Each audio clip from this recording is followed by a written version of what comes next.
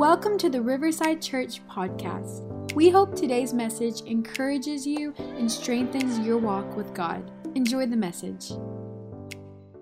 Acts chapter 2. It says this, verse 22.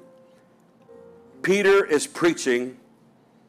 People of Israel, listen. Because really they were paying attention to the 120.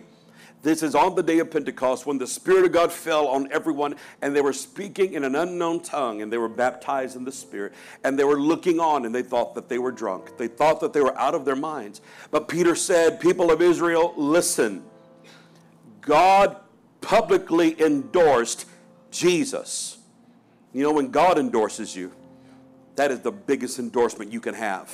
Not Nike, not Adidas. God endorses you.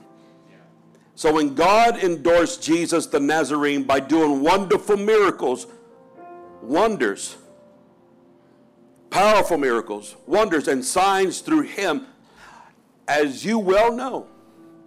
But God knew what would happen, and his prearranged plan was carried out when Jesus was betrayed. With the help of lawless Gentiles, referring to the Roman Empire, with the help of the lawless Gentiles who nailed him to a cross and killed him. But God released him from the horrors of death and raised him back to life, for death could not keep him in its grip. I want you to think about that for a moment. Death had a strong grip. In fact, no one up until the time of Christ was able to escape the grip of death. Once experienced it, Jesus was able to escape. King David said this about him, and this is King David in the Psalms prophesying. I see that the Lord is always with me. I will not be shaken, for he is on my right side beside me. He is on my right beside me. No wonder my heart is glad. My tongue shouts his praises. My body rests in hope. For you will not leave my soul among the dead, or allow your Holy One to rot in the grave. You have shown me the way of life, and you will fill me with the joy of your presence. Dear brothers, now this is Peter talking, and he's about to explain what David meant. Dear brothers, think about this. You can be sure that the patriarch David wasn't referring to himself, for he died and was buried, and his tomb is still with us here among us. But he was a prophet, and he knew God had promised with an oath that one of David's own descendants would sit on the throne. David was looking into the future and speaking of the Messiah's resurrection. Now he's saying this to the entire nation of Israel. He has a big crowd there. This is the guy who didn't have the backbone to stand around the campfire and admit he was a disciple. This is the guy who tried to take a sword and cut off the ear to the high priest's servant. This guy was endued with power and had a boldness in his life now, standing up face to face with thousands of people, and is telling him, he was saying that God would not leave him among the dead and allow his body to rot in the grave. God raised Jesus from the dead. Very plain, very simple. God raised Jesus from the dead, and we are all witnesses of this. How many witnesses do we have in this church this Sunday morning? How many witnesses online that are watching us right now? Give us a thumbs up. Give us a praise. Come on, if you know that we are witnesses, let me just stop right there for a moment. Has God ever healed you in your body? Has God ever forgiven you of your sins because you knew you felt the peace and the love of God? Has God even saved your loved ones? Has God done a miracle in your life somehow? Can somebody testify to that? Now somebody say, Jesus has risen. Turn to somebody and tell them, I am proof. I shouldn't be here, but I am here. Now he is exalted to a place of honor, the highest honor in heaven, at God's right hand. And the Father, as he had promised, gave him the Holy Spirit to pour out upon us, just as you see here today. Somebody say amen. Now all together, will you say this with me? Say, Lord Jesus, bless this service right now. Prepare my heart and touch the preacher. In Jesus' name, amen. You can be seated. God bless you. Thank you for standing. Jesus is alive. The only proof we need is the experience. And in the day we're living in, the culture that we're dealing with right now, you can preach the scripture and give theological evidence in the Greek, in the Hebrew, but that doesn't matter now. Because anybody can sermonize and anybody can give a message. You can be eloquent in speech. You can be charismatic. It's an old philosophy that we got from the Greeks.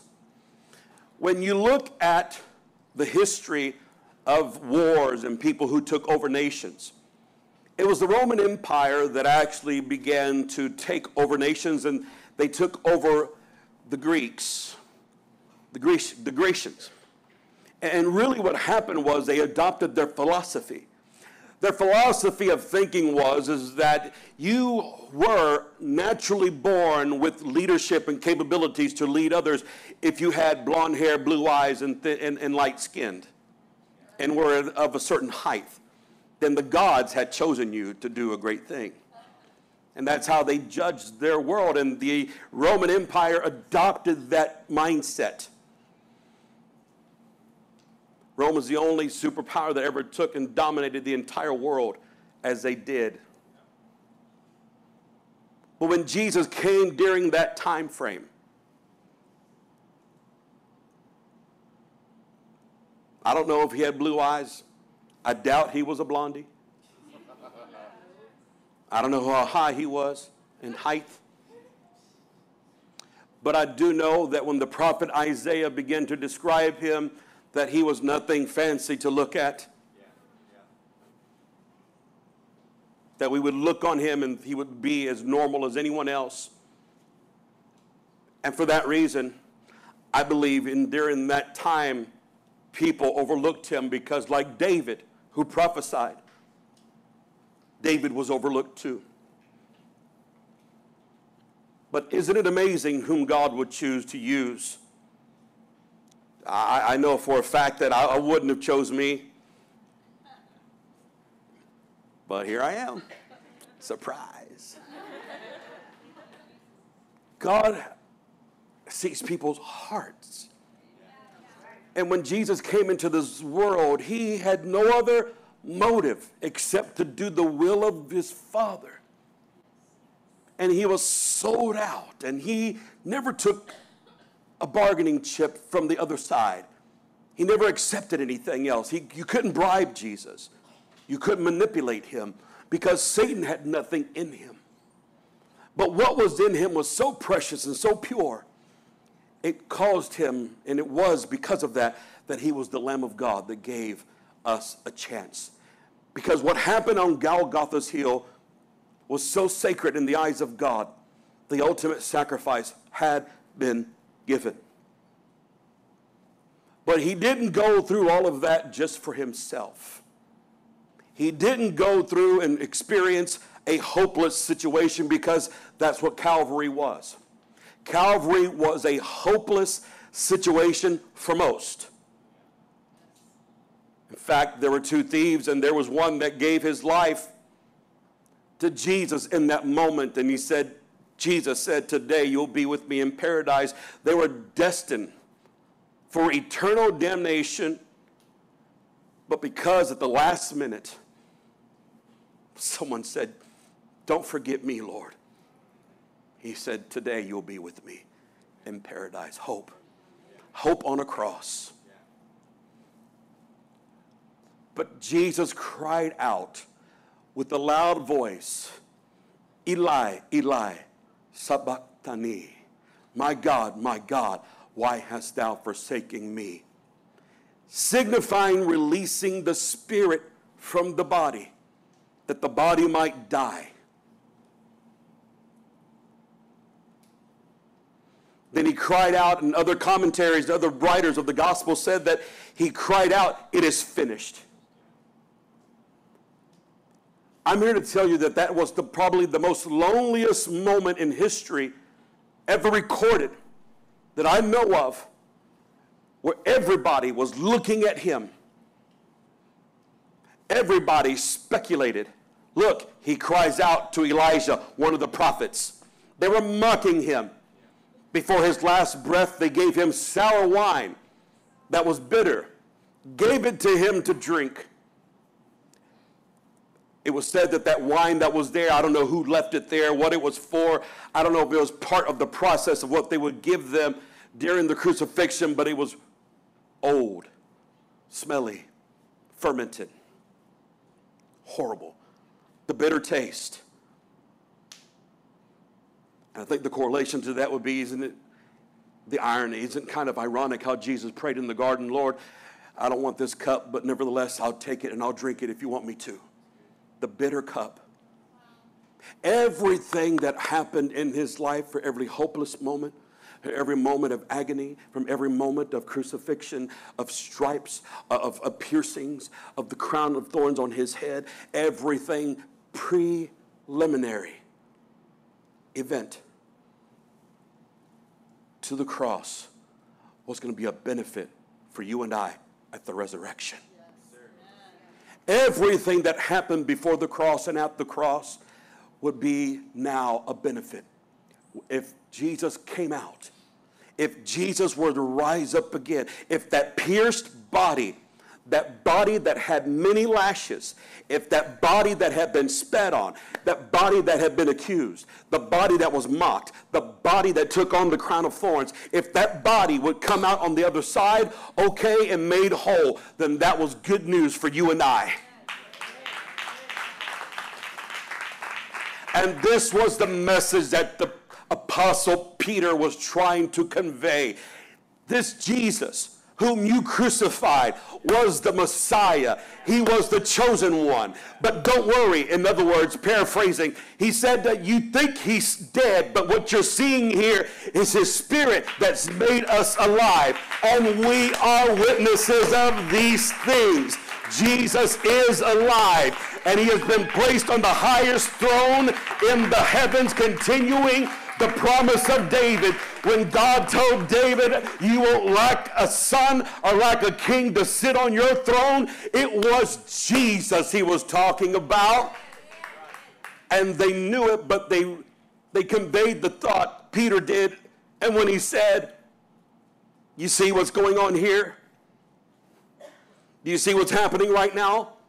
Do you see all these people that you think are crazy? I want you to look around right now. Look at all the people around you."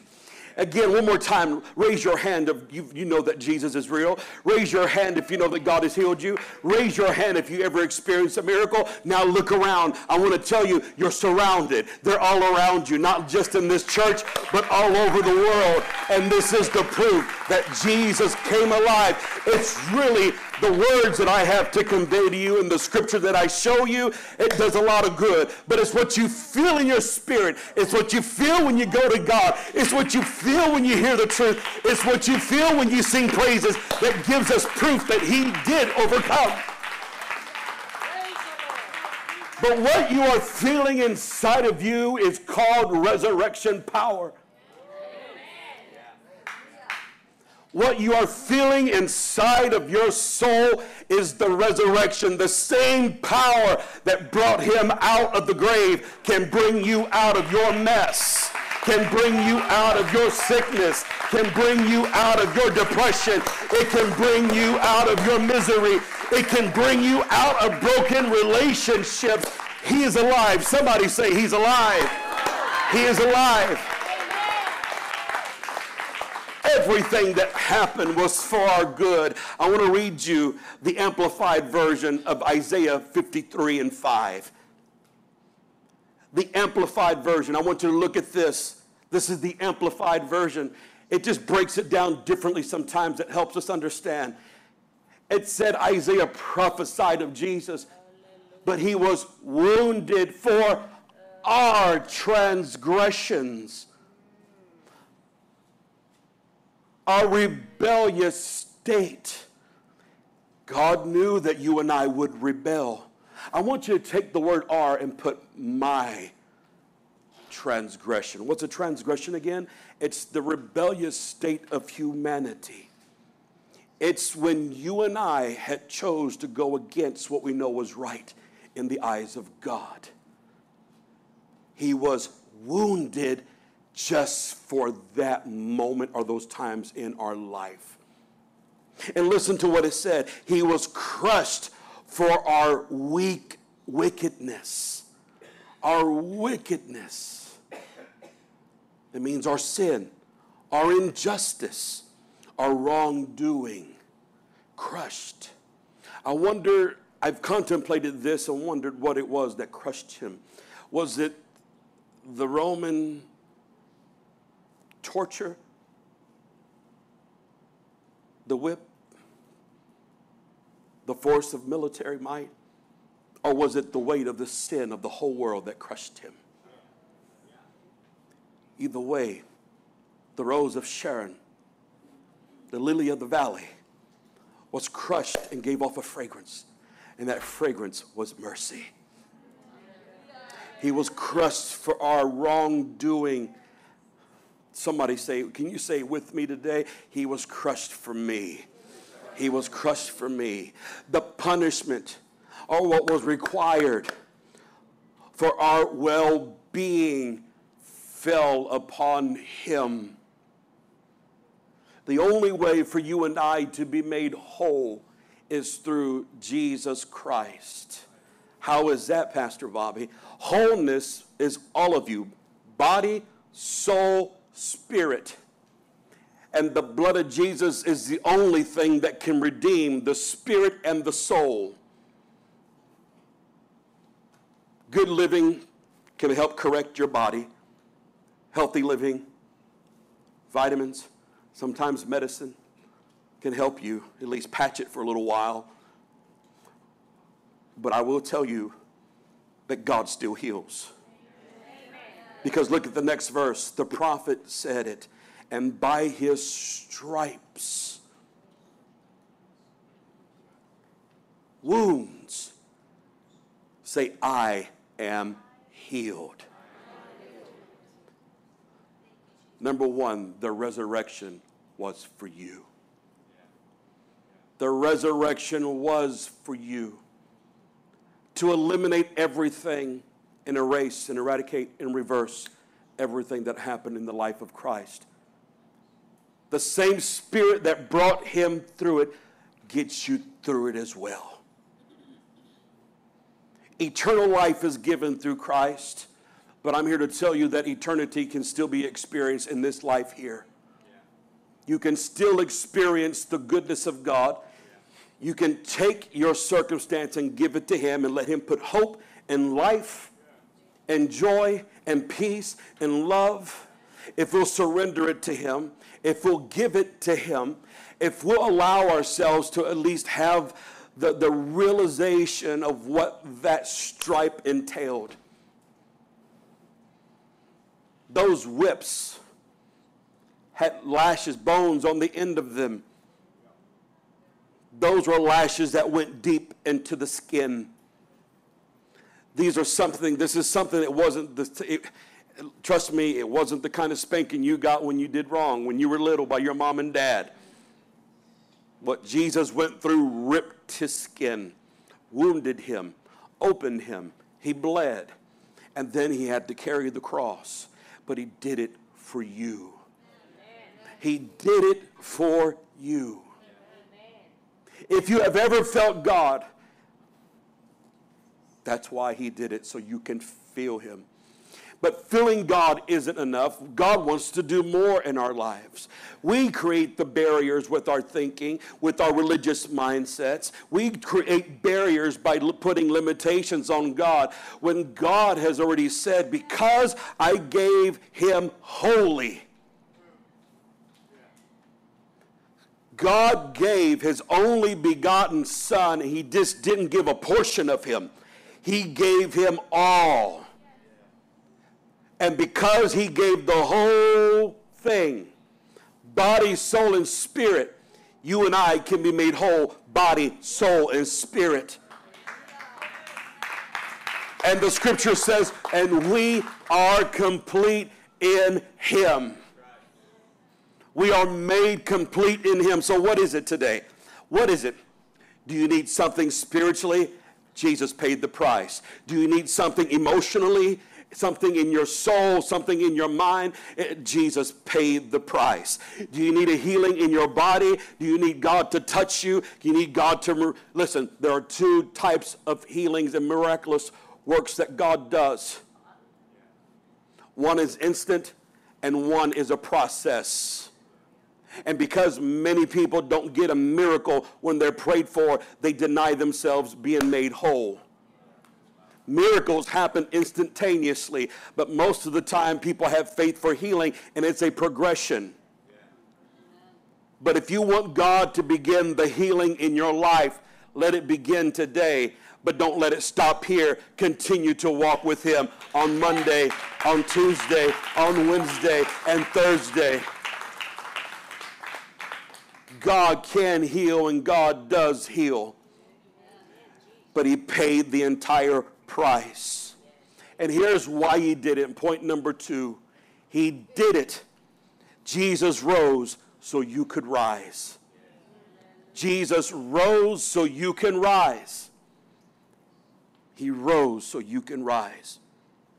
He gave us a place and a position in the family, in the kingdom of God, that sets us apart from everyone else. We are the beloved of God. You are bought with the price. You have been purchased by the blood. You have been forgiven by the only one who could forgive sins, and that's Jesus Christ.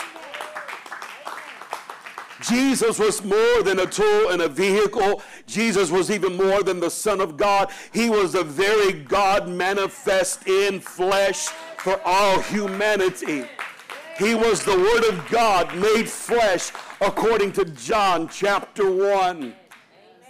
And we beheld his glory, the glory of the only begotten of the Father, full of grace and truth. Not only was he a man, he was God-man. Not only could he swim, he could walk on water. Not only did he eat lunch, he fed the 5,000. Not only could he pray for a headache, he could also see the leper healed. Not only did he go to the funerals, he rose them out of the grave. There was a human side, but there was a God side as well. On his mother's side is what you saw the humanity, but on his father's side is where you saw the supernatural. He was more than just a man. He was God-man in flesh. That's why the demons couldn't stop him. That's why when he just stepped outside the boat, the one who had legions of devils came and ran to him and bowed down before him. It wasn't just a man. It was thousands of devils in that man. There wasn't a sickness Jesus couldn't heal. There wasn't a demon he couldn't cast out. There wasn't a miracle he couldn't perform. There wasn't a place he went to he didn't change the region. Somebody say he had resurrection power. He had resurrection power. Mary and Martha, they said, had you been here, Lord, he wouldn't have died. He said, he's just sleeping, guys. That's what resurrection says. That's what resurrection makes you think like. When you have the anointing in your life, you'll look at situations that look impossible and go, that's nothing, because nothing's impossible for God. The resurrection will make you start thinking differently. It'll make you think differently, but you got to spend time with it. You have to spend some alone time with it, because it is influential. It will change your thinking. It'll change your mind, and it will cause every dead thing in your life to rise up again. Every broken dream can be made alive again. Every unfulfilled calling can be made alive again. You know why some people, I'm going to talk to somebody, you know why some people run from God? Because they know they have a calling in their life. And they know if they get closer to God, God's going to resurrect it and bring it back in their life. Why are you scared? Though you can run all you want to, but God's going to get you. Because we're not going to stop praying. We're not going to stop praying. Somebody say he's unstoppable. You've got limitless hope because there are no limitations in our mind concerning what happened to Jesus. Nothing could stop him from coming out of the grave. You see, death could not hold him. I want you to think about that for a moment. Death, its grip, could not stop him. It's almost as if the grip of death tried getting a hold of Jesus, and Jesus just went. Right? You ever done that to your kids before they, I want some of those cookies. Cookies. I couldn't think of anything else. I want that. That's how your kids learn when they're small. You either be one of two types of parents. You'll be the one that hide the expensive stuff high on the shelf so the kids don't get it, or you leave it there and teach your kids not to touch it. One of those two. God is a type of father that will allow you to touch something and prove to you later, you're not supposed to do that. He'll correct you so you'll learn. That way you'll learn. Have you ever wondered why sometimes we are walking with God and he doesn't allow us to do certain things, and then after a while, if you will it, he just lets you do it? He's a good father. He loves you so much. If you're struggling in an area and things aren't flowing the way you thought they're going to flow, why don't you give him a chance? Why don't you let him teach you what to touch, what to get involved with, what to do, what decisions to make, because nothing can stop the resurrection. Sometimes the resurrection comes in the form of wisdom, understanding, and favor. Sometimes it comes in the form of demonstration and power. But all I know is that because he lives, I live too. Because he lives, I live too. Romans chapter 8. I have to come to a close. Romans chapter 8 says it like this. The Spirit of God who raised Jesus from the dead lives in you. And just as God raised Christ from the dead, he will give life to your mortal bodies by the same living Spirit living within you. Therefore, dear brothers and sisters, you have no obligation to do what your sinful nature urges you to do.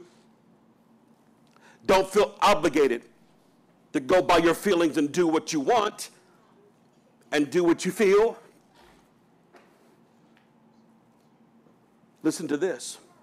For if you live by its dictates, you will die. But if through the power of the Spirit you put to death the deeds of your sinful nature, you will live. That's the hope of the gospel. I will live. Somebody say, I am alive. Watch this. For all who are led by the Spirit of God are the children of God. So you have not received the spirit that makes you fearful slaves. Instead, you received God's Spirit when he adopted you as his own children, and now you call him Abba, Father. That's like saying daddy. That's like saying daddy. It's a term of endearment. It's a term that a child says to their daddy, an intimate moment of crying out. It's personal. God, who was distant by religion and by sin, through Jesus became personal to you and I. You can call him daddy. You can call on your daddy. You can call on your spiritual father, for his spirit joins with our spirit to affirm that we are the children of God. That we are the children of God. I want to leave you with this right here, and I want to say it one more time, and I want you to say it with me in conclusion. Because he lives, I'm alive. Come on, Haley. Because he lives, I'm alive. This Resurrection Sunday, this is what we're doing. We don't want you to hear a message and just go home. We want to be here to let God demonstrate he's alive. Thank you for listening to today's message. If you liked what you heard, be sure to subscribe and share it with a friend. For more information about who we are, visit riversidechurchtx.com.